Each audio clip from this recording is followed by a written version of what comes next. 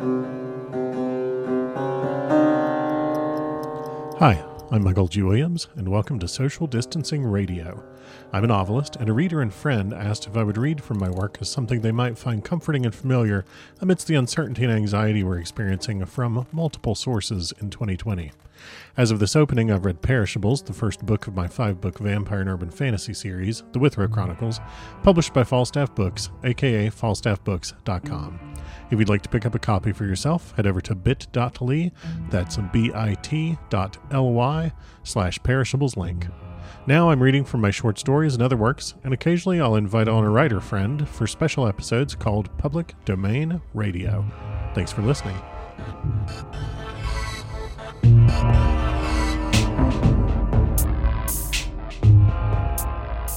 Well, thank you for being here on Social Distancing Radio for Public Domain Radio.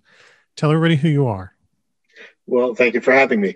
My name is Stuart Jaffe, and I'm the author of over 40 novels. I'm best known for the Max Porter Paranormal Mysteries series, which is about a guy who moves to Winston-Salem, North Carolina, and discovers his office is haunted by the ghost of a 1940s detective. So he does what anyone in that situation would do and starts a detective agency with the ghost. And naturally, what else are you going to do? And I take real history of the area and mix it with witches, ghosts, curses, and magic. I also write the Nathan Kay fantasy thriller series, the Parallel Society series, which is contemporary fantasy with kick-ass grandmas, among other things, and loads of other stuff.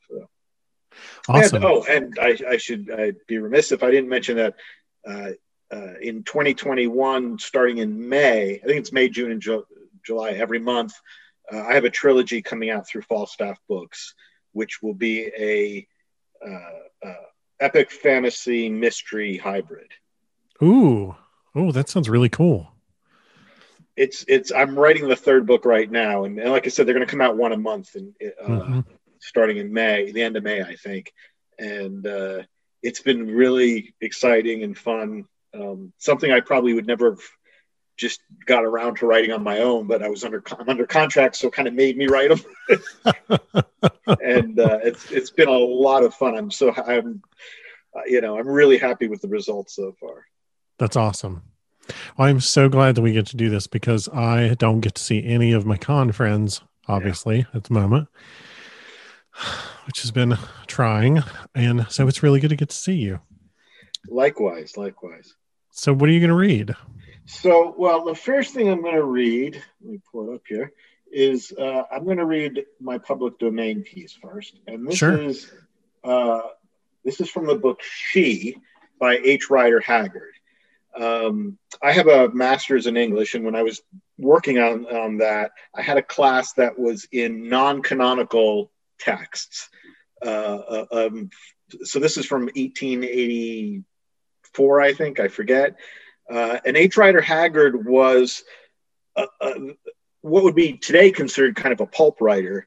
And I had no idea stuff like this even existed back then, because I'd always, like most people, I heard of Jane Austen or Thackeray's Vanity Fair, or you name it. But there's all kinds of stuff that was published that never made it into schools, and so you don't hear about anymore, but that were quite amazing. And the book She is kind of the prototype of Indiana Jones.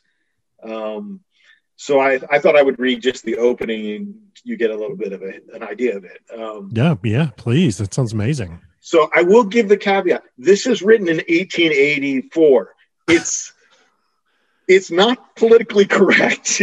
And I don't know if any of that comes up. I can't recall if any of that comes up in the bit I'm going to read, but we'll talk about that because that's a big part of it later. No problem. Anyway, here we go. For my Patreon, I'm currently reading The Lair of the White Worm by Bram Stoker, which I've never read before.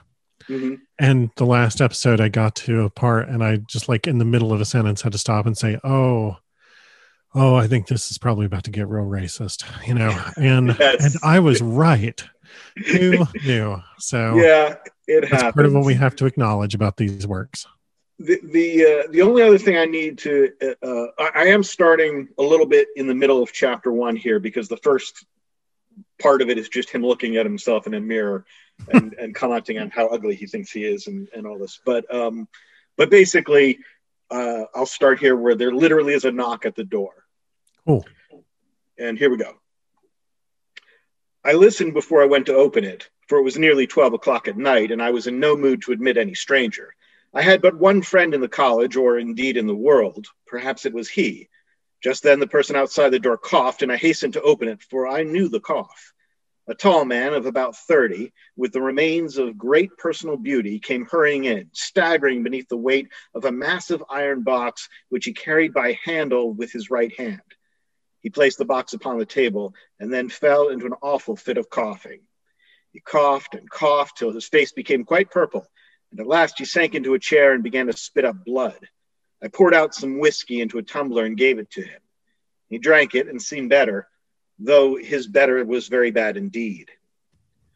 "Why did you keep me standing there in the cold?" he asked pettishly. "You know the draughts are death to me."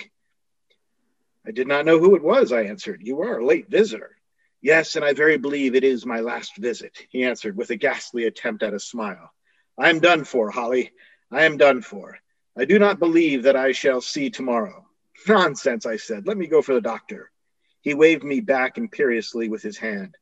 "It is sober sense, but I want no doctors. I have studied medicine, and I know all about it. No doctors can help me. My last hour has come.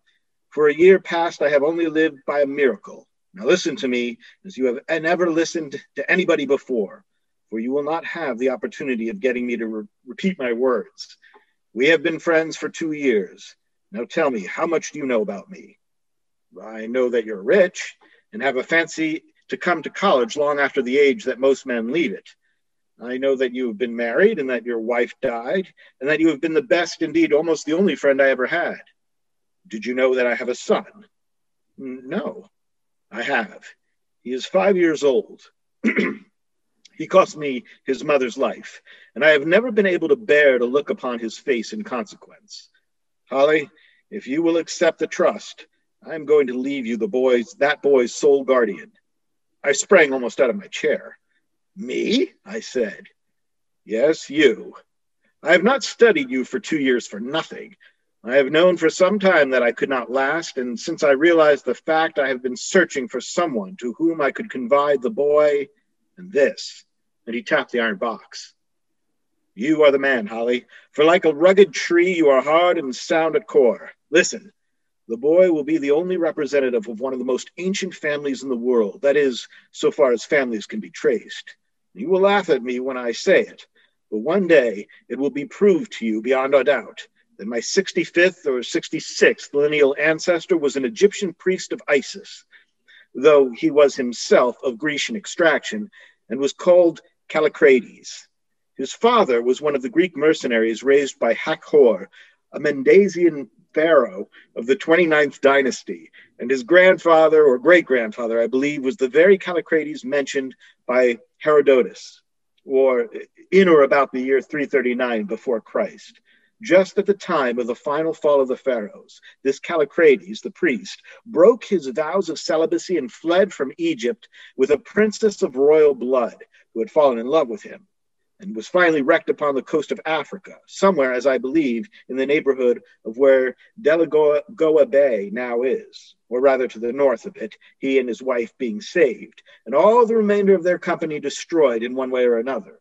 Here they endured great hardships, but were at last entertained by the mighty queen of a savage people, a white woman of peculiar loveliness, who, under circumstances which I cannot enter into, but which you will one day learn, if you live, from the contents of the box, finally murdered my ancestor Callicrates. His wife, however, escaped, how I know not, to Athens, bearing a child with her, whom she named Tisiphthens, or the Mighty Avenger.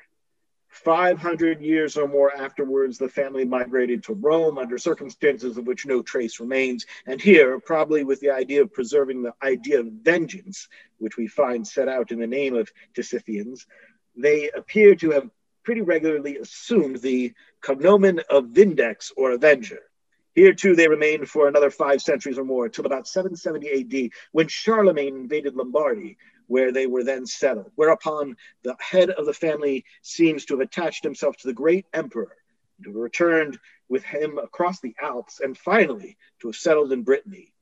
8 generations later, his lineal representative crossed to England in the reign of Edward the Confessor, and in the time of William the Conqueror was advanced to great honor and power. From that time to the present day, I can trace my descent without a break. Not to the Vinci's, for that was the final corruption of the name after its bearers took root in English soil, have been particularly distinguished. They never came much to the fore. Sometimes they were soldiers, sometimes merchants, but on the whole, they have preserved a dead level of respectability and a still deader level of mediocrity. From the time of Charles II till the beginning of the present century, they were merchants. About 1790, my grandfather made a considerable fortune out of brewing and retired. In 1821, he died, and my father succeeded him and dissipated most of the money. 10 years ago, he died also, leaving me a net income of about $2,000 a year. Then it was that I undertook an expedition in connection with that, and he pointed to the iron chest, which ended disastrously enough. On my way back, I traveled to the south of Europe and finally reached Athens. There, I met my beloved wife, who might well also have been called the Beautiful, like my old Greek ancestor. There, I married her, and there, a year afterwards, when my boy was born, she died. He paused a while, his head sunk upon his hand, and then continued. My marriage had diverted me from a project which I cannot enter into now. I have no time. Holly, I have no time. One day, if you accept my trust, you will learn all about it. After my wife's death, I turned my mind to it again. But first it was necessary, or at least I conceived that it was necessary, that I should attain to a perfect knowledge of Eastern dialects, especially Arabic. It was to facilitate my studies that I came here. Very soon, however, my disease developed itself, and now there is an end of me. And as though to emphasize his words, he burst into another terrible fit of coughing. Perhaps I should stop there because he goes on for quite a lengthy bit more, but what he will eventually explain is that he wants Mr. Holly to raise his son, and when his son is 22, they're to open the box. How does this book have like endless shades of Lovecraft and Chandler? And I apologize, I forgot to turn that off. Oh, no worries. So like, it has so many different things in it. Isn't this amazing? I would never, if anybody had said, describe an adventure story written in the 1880s, I never would have described that. And it gets even better because I chose to read that portion because it conveys a lot of that. But there's an introduction, is written from the point of view of the editor of the book, the fictitious editor of the book you're reading, okay? In which the editor explains that how he met this guy who turns out to be Holly. In this weird, it goes on and on how they bumped into each other. And then years later, he receives this package with these relics, 3 strange relics, and a manuscript, which is the manuscript you're reading. So it's this meta thing. And in the piece I read to you, there's actual, and I didn't read them, but there's it's annotated by that editor going into even further detail. So it's got that going throughout the entire book as well. This is like House of Leaves. It is, but not as insane. House of Leaves is insane. But yeah, it's very meta like that. And ultimately, what happens is Holly and the boy, I forget the boy's name, but in the iron box are these relics and are these texts that are in Greek and Arabic, and yet he has to translate them. And it eventually leads them on this journey into Africa to meet this white woman who's this goddess that the native group pray, they pray to and all that. And it gets very Apocalypse Now kind of, where, at the end of Apocalypse Now, there's all these natives that are treat this guy like he's a god, and that's how they treat her. And being that this was written in the 1800s, I think I don't need to do a spoiler alert, but spoiler alert, I'm going to give you the end. Yeah. Because when they finally get there, there's lots of racist dancing and shit like that. but in the end, he manages to confront She. It's this big action-packed thing, which blew me away. They end up in this kind of cavernly crevice area. And it turns out she is a goddess. She has magic power. So this is still like the end of an, Indiana Jones. This is what I always think of. It's this archaeologist who goes through a very basic adventure, but at the end, there really is magic. Yeah. And that's what happens here. And I read this, and the whole time I'm like, I keep going, when was this written? I didn't know people wrote stuff like this back then. And it blew me away. And it's written in its time period, besides the racial and, political issues that come with it. The language is from that time period. So, like I said, I skipped to when he opened the door. It's a good page of him just looking in the mirror and just comment, sometimes it takes them 20 words to say what we now can say in 2. But that being said, if you can, if you're comfortable reading that kind of language, it's a wild ride. And that's what H. Rider Haggard wrote, She, which was phenomenally successful at the time. Really? And continued to stay in print to now. It's still in print. He wrote a sequel, which I can't remember the name of, but then he also became famous for writing the Alan Quatermain series, which eventually was made into a movie. One of them was made into a movie. Yeah. It was also even more so a prototype for Indiana Jones. And he wrote a crossover. There's a book called Alan and She. I had no idea that that whole universe even existed. Like, I'd heard of Alan Quatermain novels. I would have never known that this was possible. But the fact that back then, not only was somebody writing meta books, was writing adventure books like this, but was doing crossovers. Yeah. I had no idea any of that existed back in the late 19th century like that. And it just amazed me. That's so phenomenal. Thank you so much. You're welcome. I thought you might enjoy that. Yeah, definitely. Wow. Now I want to find it and read it. That's so good. And so anyway, that's that. So I hadn't really picked that because it connected with anything I wrote, except as I was reading that part out loud, it occurred to me that there is a very slight connection in that my Max Porter series, I take real history and like I said, I mix it with all the magic and stuff. And invariably, Max himself is just a guy. And so his superpower is that he's really good at research. And in all the books, he researches the area. And I like was being told in the part I read to you, he will eventually uncover deep histories that can go back, centuries about North Carolina and the Triad in particular. And he will, and of course, but I will weave in a bunch of fiction in that as well. Sure. And so that's my best-selling series, but it's the ghost. His name is Marshall Drummond, and the series has been successful enough, and that character is successful enough that I actually did a spin-off series called the Marshall Drummond Case Files, which are short stories and novellas written about Marshall Drummond back when he was alive in the 1940s. Right. And that's what I'm going to read for you today. Oh, fabulous. And I'm just going to read from the opening of the very first case file, which is called The Butcher's Wife.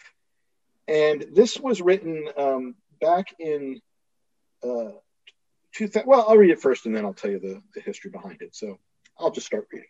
Hey, go for it. Marshall Drummond knocked on the chipped wooden door to room 2F. It had been a chilly morning in Winston-Salem, North Carolina, and Marshall had opted for his favorite trench coat and fedora. He knew his attire made him look like a classic G-man, but his days working in the public sector had ended a few years back when he left the police department after a rather unsettling experience, one that opened his eyes to the world beneath the surface. As a private investigator, most of his cases tended to involve that other world, the one with ghosts and spells, the one with witches and curses, the one most people never saw nor wanted to see. When his old patrol buddy Cooper asked him to handle the current matter in private, he welcomed the idea of a case that did not involve the need for trips to the cemetery or discoveries about how deep the underworld went. He should have known better.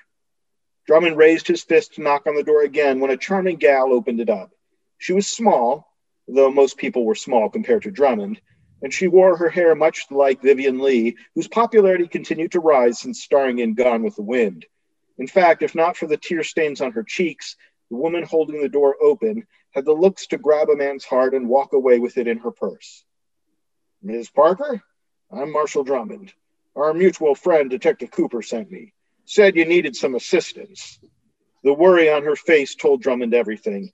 This would be a more complicated case than Cooper had let on. Of course, Cooper always had been light on details when it came to work, so Drummond should not have been surprised. "Please, call me Anne," she said, stepping back to let Drummond into the apartment. Like most of the apartments Drummond had seen, the depression had taken its toll on this one as well. Even 10 years since the crash, people still suffered. Sparse furnishings and a threadbare tablecloth bore witness to Anne Parker's losses. He saw no signs of silver picture frames, and Anne wore no jewelry of any kind. All pawned off, no doubt. Though the single window in the room had been shut, Drummond could feel the cold seeping through. To try to stay warm, Anne wore a brown and white knit cap and a wool scarf with brown fringe. One door leading to the toilet and single bedroom had been shut to warm up the room. The air smelled damp and stale. Anne's rose petal perfume did little to cover it up. In the summer, the window would have been open, but the odor of cars clogging the street would have been little improvement. "Would you like some coffee?" Anne asked. Drummond glanced at the open kitchen area, which was separated from the rest of the single room by a white counter. He saw nothing on the counter to indicate that she had much in the way of food, let alone coffee. "No, thank you. I think it best if I just get to work." Fidgeting with the frayed ends of her coat, she sat on a wood chair by a small round table next to the window. "I didn't realize the detective had sent anybody." "Well, you know Cooper. Just give him a sweet and simple matter to sweep under the rug, and he's going to make sure even the filthiest of us is as clean as possible." "Yes, I suppose so." "Now, as I understand it, your friend is missing?" Anne forced a sad chuckle. "Is that what we're going to call it?" "We can call it whatever you want." "She's my wife, I guess. Not according to law, of course, but we loved each other. Does that shock you?" Now it was Drummond's turn to chuckle. "Doll, if you saw half of the things I'd seen in my life, a couple of queer ladies ain't going to be the beginning of shock. Now, your wife, please tell me her name, when she went missing, and exactly how you found out about it."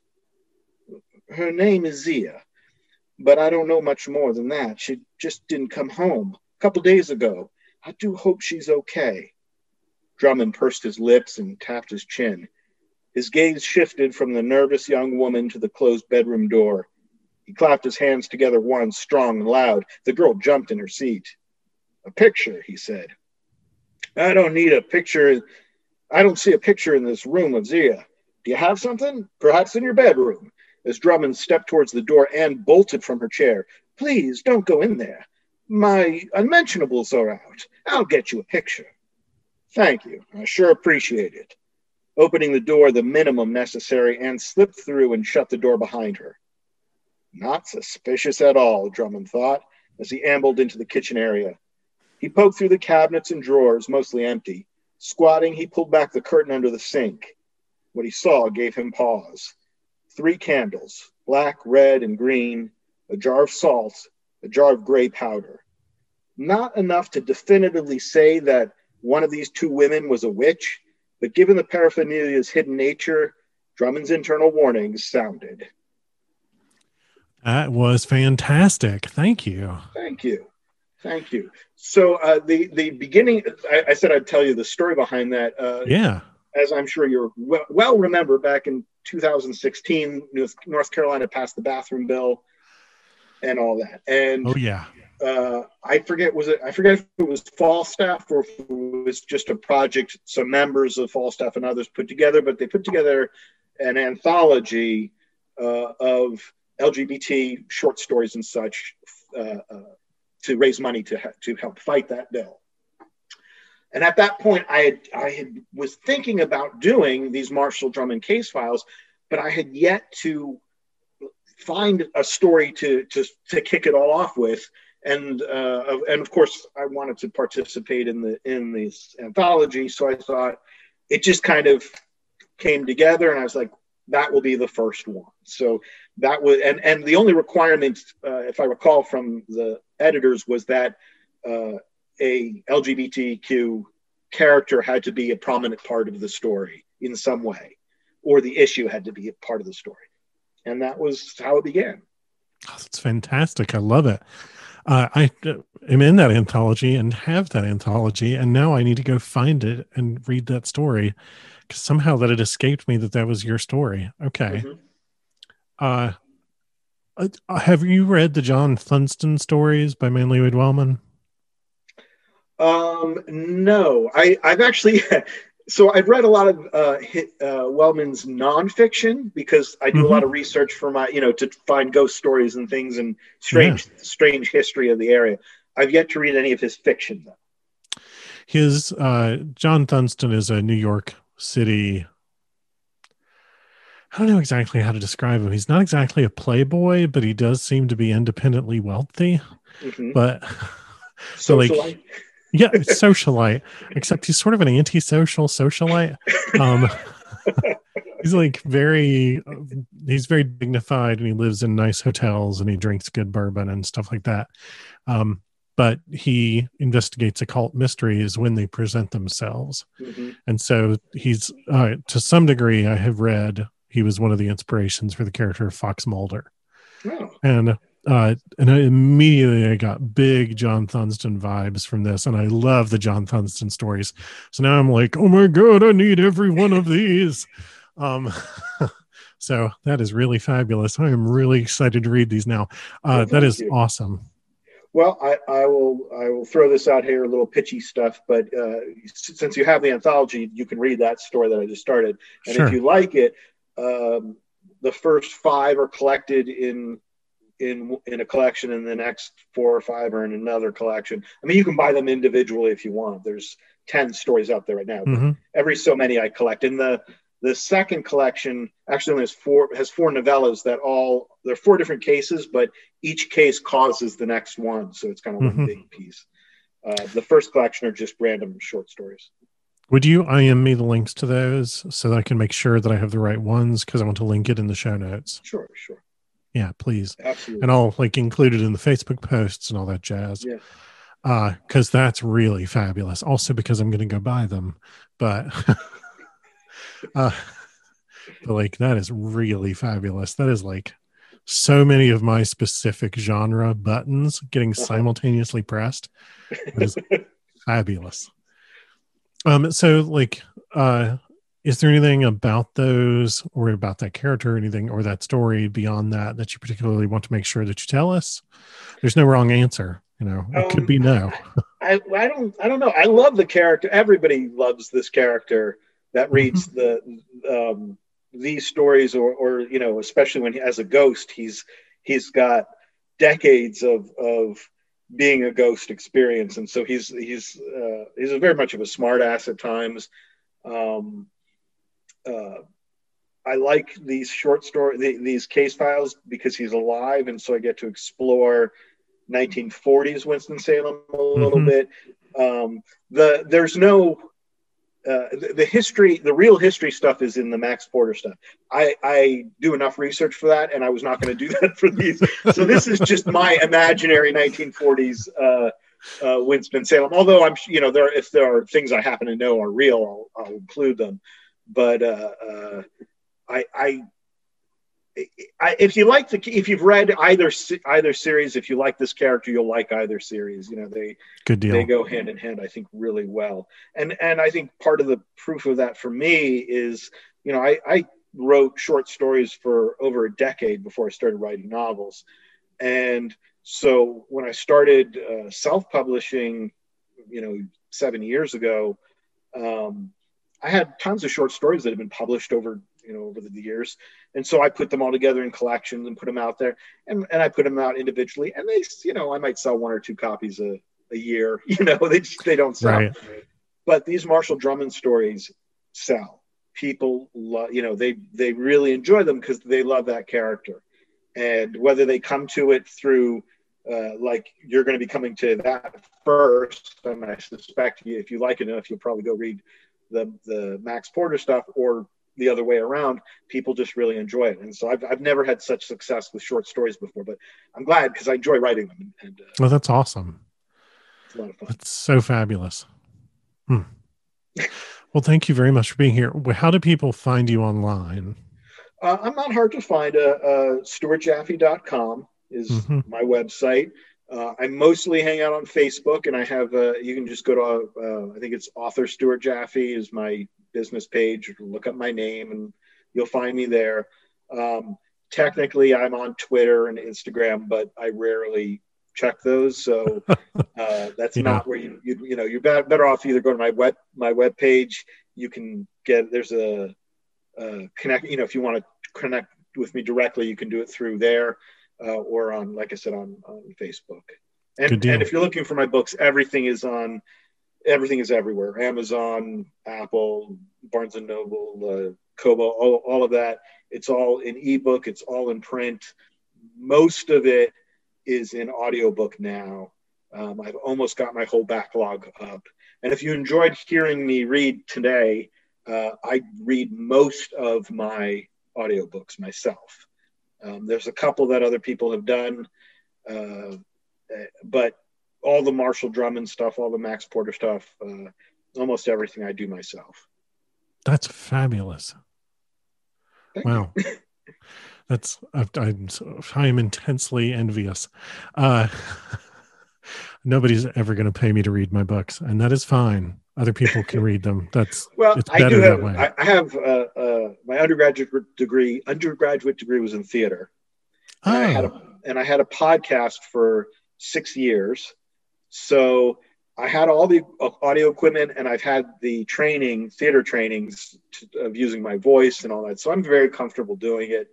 And people responded well to it. When I first, I did a first few things, I figured if people were like, this guy should never read an audiobook, then I would have stopped. But the response was really good. I've gotten a lot of comments. If you go on Audible, you'll see a lot of comments where people are like, I saw this was read by the author and I cringed, but he won me over. I really liked it, So I'm happy to do it. It saves me a lot of money. And it's fun. I bet. It's fun. And personally, as a listener to audiobooks, because audiobooks are how I do most of my reading these days, then I love it when a writer reads their book, because I feel like they get it. They know everything that they're trying to convey. I'm of a mixed bag. It just depends on who the author is. If they have if they know how to use their voice, right, I'm happy to do it. There are plenty of authors who are clearly, they're more of the introvert authors who are very uncomfortable even being on a panel, let alone speaking in front of an audience or into a microphone. And they're doing them. I think those authors are doing themselves a disservice and are much better having a trained actor actually read their words for them. Yeah. But, if you're like John Hartness, who also has a theater background and acting training as well, I can listen to him read anything. He's got a great, rich voice, and it's wonderful, and he knows his characters. So, yeah. That's awesome. Well, I will post this probably tomorrow, possibly Thursday. And when I do, I'll send you the links and everything like that. Okay, great. Well, thank you very much for having me on the show. I really appreciate it. Well, thank you very much for being here. It was a lot of fun. Really delightful. I'll see you later. Okay. Thank you. Take care. Bye. Bye-bye.